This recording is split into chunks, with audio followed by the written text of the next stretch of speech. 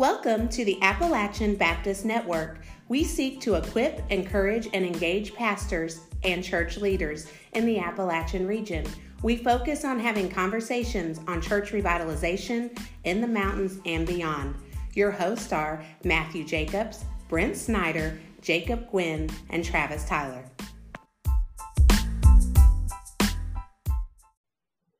Welcome back to the Appalachian Baptist Network. I am your host, Travis Tyler, and today I want to talk about a subject that unfortunately is not talked about enough in the church. As a pastor and behind the scenes, it's one that I deal with quite often. And to help me discuss this issue and to help us think through this issue is my longtime friend, one of my first friends ever, my cousin, Michelle Tyler. Thank you for being with us here today on the ABN. Thank you for having me. I'm excited to be here. All right, so you're a Christian, you're a believer, and you run a Facebook page to help with this topic of domestic violence. But let's back it up here to your testimony. And I want folks that are listening, I know there's a lot of people that are. I hear this a lot as a pastor, and I think it's true. They'll say things like, "I think the hardest people to witness to are our family members because they know us the best." And I can remember witnessing to you and talking to you about Christ and the gospel. I specifically remember us having lunch at Pizza Hut back behind ETSU. So just tell us about your testimony and coming to Christ. Does that sound good? Okay, it does. I know through my whole life, up until 18 or 19, 20 years old, I just didn't believe in God. There wasn't a God. There's no way there could have been a God. How could there be a God? And he allowed different things to happen to children. Like, God doesn't exist. And in my head at that time, in high school, I remember it being so clear there is. And I had a best friend, Amy, and she didn't believe in God either. Like, neither one of us. And we were together in that. We both didn't believe. We thought it was silly. And so, but I could always feel something. It's like when somebody's a non-believer, why am I continually thinking about that? Why am I continually struggling with that? Why am I continually, like, I'm a non-believer. Why does it matter to even, why am I being pulled to think about that or have that in my head? And so then I went to college with you and we would eat lunch together. And I remember you telling me you're praying for me. And I remember us talking about it and just, you were never aggressive with it. You were never pushy with it. It was like you were telling me, like, in my non-belief, I was able to listen to your belief. So we were able to have conversations back and forth. But one conversation, probably, I know there's a couple of conversations we've had. I think about them monthly, even sometimes weekly. And this is one of them when I looked at you and said that, religion is for the weak, and it's for the, and I don't know why I said that. It was terrible. It was almost mean. It's like, at that point I yelled and screamed at you and said, "Check, please, I'm out." Right? No, you just continued, and I could feel you for years. I could feel, I don't know how to explain the feeling. I could feel you praying for me. Mm-hmm. And even up until the point that I believed. So I always knew, because of my childhood being raised with a single mom, that I would watch cars go down, and there was two parents in the home. And then I would go to my dad's in the summer, and he would come home at 5:00. His wife was a stay-at-home mom. Incredible. That seemed like incredible life. Seemed like a whole life. And I knew that I didn't believe in God, but I wanted my husband to believe in this false person because I knew that would get me my white picket fence, marrying a man who believed in this false person. And we would take our kids to the church, and we would, I wanted that life. And so I had met a man that his dad was a Baptist preacher. So he was my boys' kids. I have 3 boys. And so he his dad was a Baptist preacher. He grew up in the church.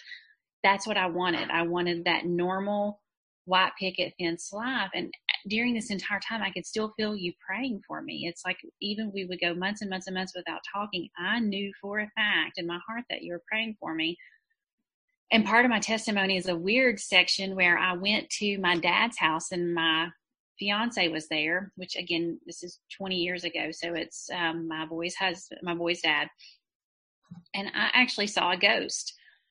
And that ghost, because I remember asking you years later, did you believe in ghosts? And you said not necessarily ghosts. I don't remember your exact answer on that, but that's what I needed to believe. And so the moment I saw that ghost and I walked through the house, my dad had a really big house. So if you couldn't do it in this house, like follow a ghost, but in my dad's house, you could like go around corners to follow a ghost in Louisiana.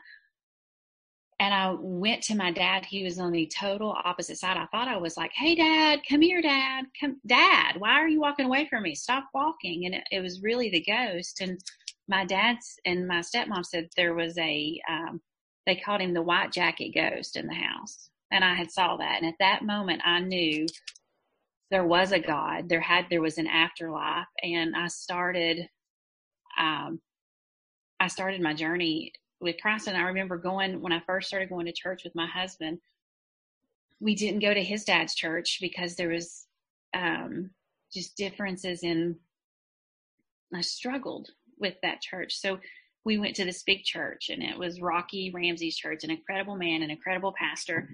And I remember first walking in that building, and he had couches outside. And for 6 months, I wouldn't even go into the service area. I couldn't. It was my journey, and that was part of my journey. And for 6 months, I sat outside on the couches and watched on TV because I was so overwhelmed with even being in the building. And then I remember Rocky would always come by and say, hey, how are y'all doing? I wouldn't even give my kids over to the child care. I was probably still the most skeptical person.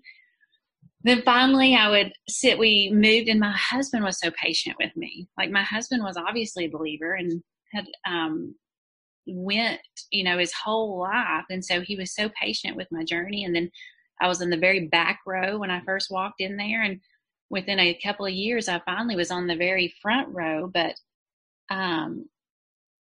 and then I was in community groups. I remember walking into my first community group, and when I tell you 3 spots on my face broke out walking into that room, that's how stressful that moment was. And that group of women now they name their group after 30-somethings, because I thought they were my age when they were 50-year-old women. So I thought they were 30.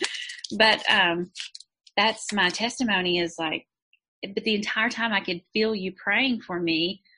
And so that prayer was so strong. Like, now I've asked that you pray for my boys, because I can feel you praying for my boys. And that's my testimony, and how you were really committed to a naturalistic, only what you can see and prove is real. That was your commitment in the beginning, wasn't it? It was a very much, if it's not flesh and blood, see, touch, proof positive, scientific method, it's not real. And God used a supernatural event. And, this is not an uncommon thing, particularly in Muslim countries when people are coming to Christ. I've read reports of, people seeing Christ and being, just like Paul in the book of Acts. So God can use whatever means necessary to save those that he wishes. All right. Well, thank you for sharing that. I wanted to share that on this because a lot of listeners, I think, how scared you were to enter the church. Believers are just as scared to talk to their unbelieving family as you were to enter the church. And so I wanted them to hear, they are. Yep. I wanted them to hear that it's, 1, important that you do it, and 2, it's always good to hear how God works in people's lives. And so, that's the 2 reasons there. So if you're listening to this, and I think Michelle is testimony to this, please take the time to talk to your loved ones who don't know the Lord and to pray for them, and continue to do it, right? Because we're talking like this was a years-long process for you. It didn't just happen when we sat down at Pizza Hut one day, right? I kind of made it sound like it was a short, but it was like almost like it was not on your goals. That sounds terrible to say it like that, but if you reverse it and think it took you years of years of working with me, and every time you seeing me, not over aggressively, because you knew if you pressed too much, it would have been offsetting to the goal. So it's just planting a seed here and planting a seed there, and you planted it with humor. So we would be any of truth or said in jest. Because you drew me in with humor, because I've always migrated towards you, but then little seeds were planted every time I saw you. And it's that little seeds planted that over a long period of time that brings people to God. And I appreciate the work you put into. And finally, I think I said to you, and funny, it's time you've got me. Now I'm going to need you to work on my boys. We're committed to praying for them. Our family is, me and my wife both. So we're the Lord is always on the move and always on the work, just joining him in that work. So that's good. All right, let's shift gears here. I just want to make sure everybody heard that, because that's important as you think through these matters. Let's talk about it isn't worth the plates, and where this came from. Michelle's mother is my dad's sister, so we're first cousins, and we're going to go back to 2009, Father's Day weekend. And at this point, your mother was not married to your biological father. Your biological father had married another woman and kind of started a new life and had moved down to Knoxville some years prior. But she had married a man from, I think it was Indiana, and just kind of pick up the story there. How's that sound? Okay. She had met a man, and he lived up the street. Him and his children had always lived up the street from us, but he was from Indiana. That he lived 7 houses up. And so they had got married, and it was they had met each other, then married, and then moved in.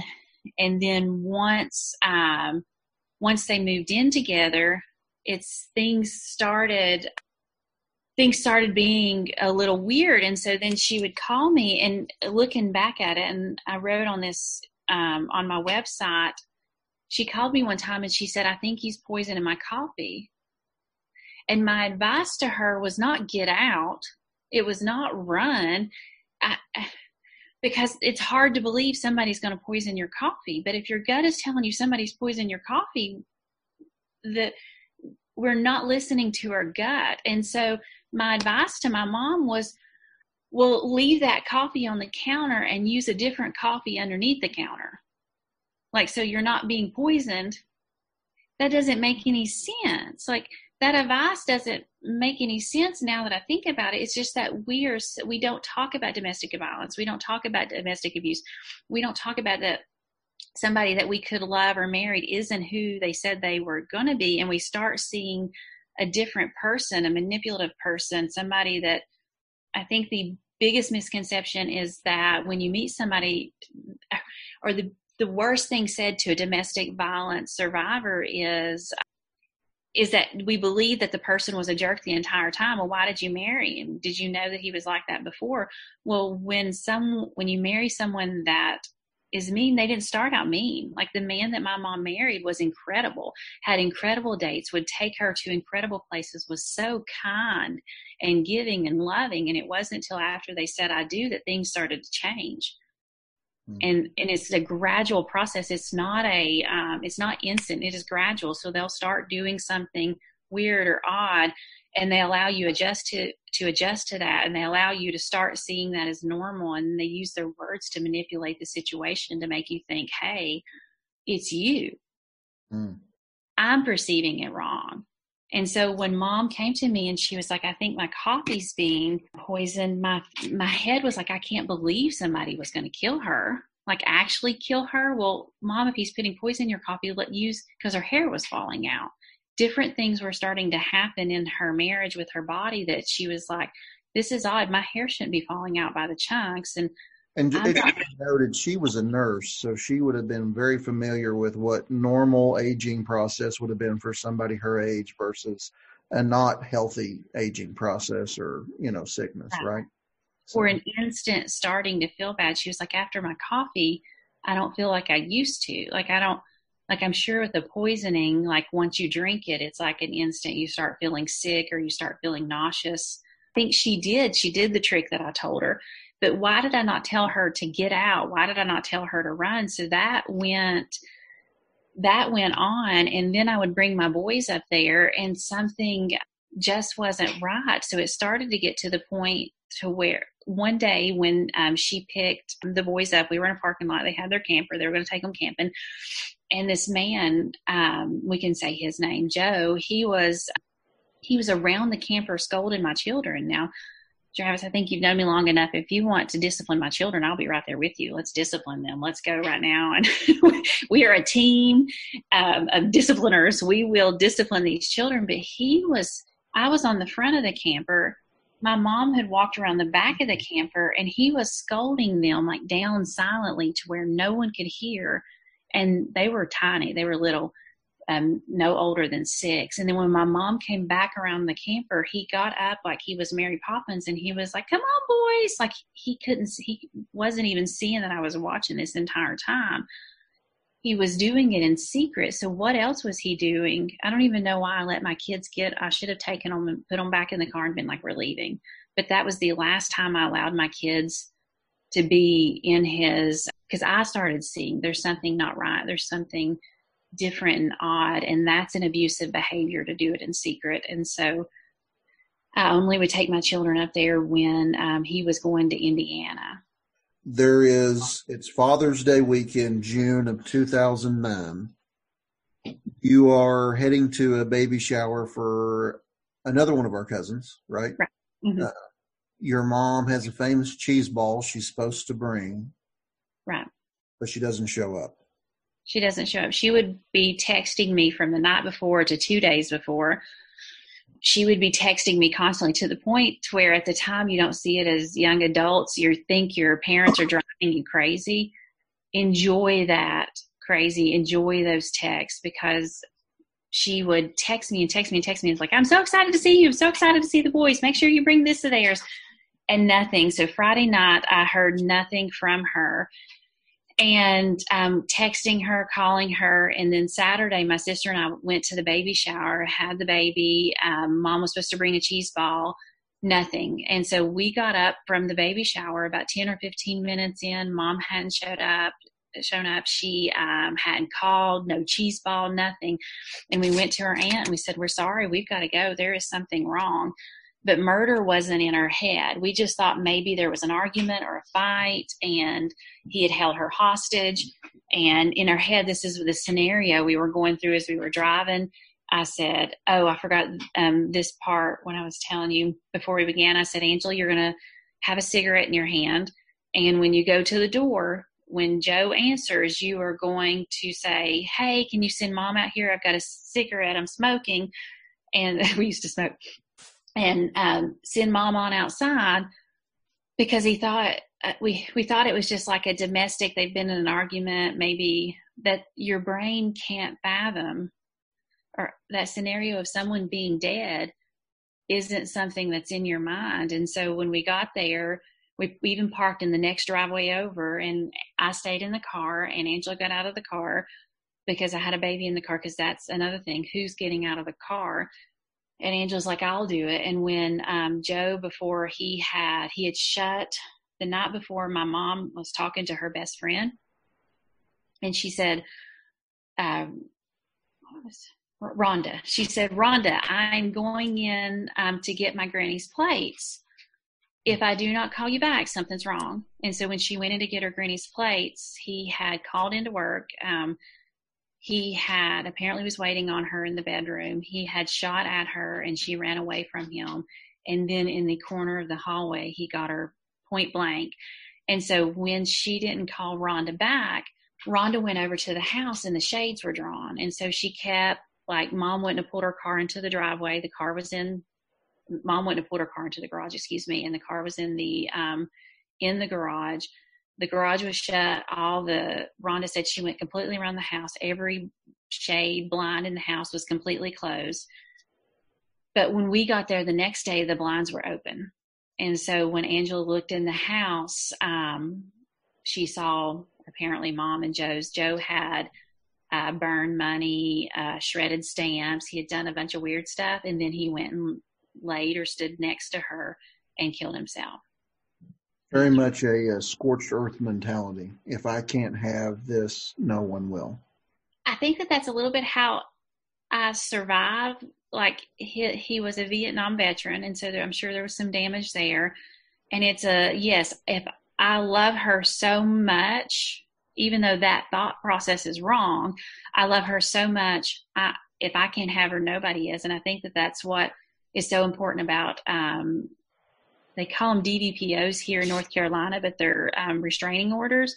Restraining orders aren't actually going to protect you. It's a piece of paper. But what restraining orders are going to do is it's going to give somebody time to cool off and get out of that, what did you call it, burned earth? Scorched earth mentality. Yeah. Scorched earth. It gives people time to get out of that scorched earth mentality to where they can calm down and go, oh, okay, I can survive without her or him. Right. Yeah, I can get some help. Like I can, and that's why my website's called It Isn't Worth the Plates, is because she shouldn't have went in that house. He went in to get her granny's plate, her mama's plates, my granny's plates. And that's our grandmother, right? Yeah. She went in to get granny's plates and never made it back out. It's not worth the plates. It's not, when you're in a domestic violence situation, if you have, and it's easier to say this than it is to do it, but if you have to walk away with just your shirt on your back, you can rebuild. You can't ever get granny's plates back, but you can rebuild. And we would say this now, we would much rather have her than granny's plates, I think. Absolutely. And so, so there may be a listener right now who is in a similar situation. They're noticing strange things. They're maybe thinking, well, maybe I'm in an abusive relationship. Maybe I'm not. What advice do you think you would give now if your mom called you and you could go back to yourself back in 2000, whatever year that was, where she said, I think he's poisoning my coffee. Would you have told her, get out now? What would you have said to your mother then? I would have been more vocal. I don't understand at that point why I wasn't. I would have been more vocal. I think that we all have friends, and this is advice to the person going through it, but it's also advice to the friend. We're all on the outside sometimes looking into somebody going through the abuse, and we're not vocal because we're afraid to be vocal, because our brain stops us. Most of us are normal people with normal thoughts, and it is hard for us to conceptualize that somebody else has ill thoughts or behaviors or manners or processes. It's hard for us to fathom that. It's hard for us to believe that. So I know that I would be like, Mom, get out right now. Don't even pack a bag. Walk out your front door, and it's not worth it. If we are sitting in relationships and we think somebody's going to kill us, that is not the relationship for us. And why we still stay in that house, I can't understand that. Like I can, I've been through it. I get it. You start second guessing yourself.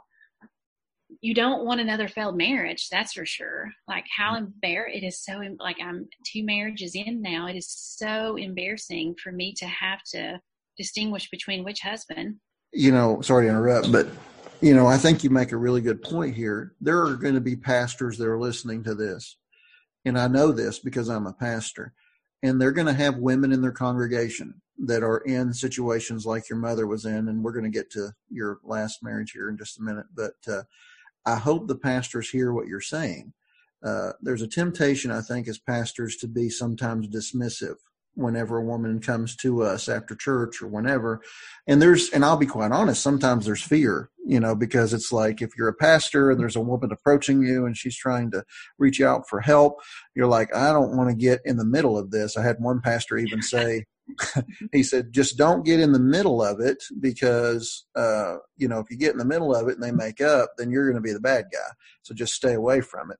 I don't know that that's really good pastoral counsel, because I feel like I wish that my aunt, your mother, would have had a good pastor at the time that would have said, you really you really maybe ought to consider a separation for a period if that's the case. You know what I mean? I don't know that I would say counsel divorce right away, but if there's a dangerous situation, I feel confident as a pastor what I would have said was, you need to get out of the situation. This concludes part 1 of It Isn't Worth the Plates. Please tune in next week to hear the second part about Michelle's marriage and what God has taught her through this. Thank you, and please check the show notes for helpful articles and how you can get a hold of Michelle if you find yourself in need of someone to talk to about your situation or someone that you know. Have a wonderful day.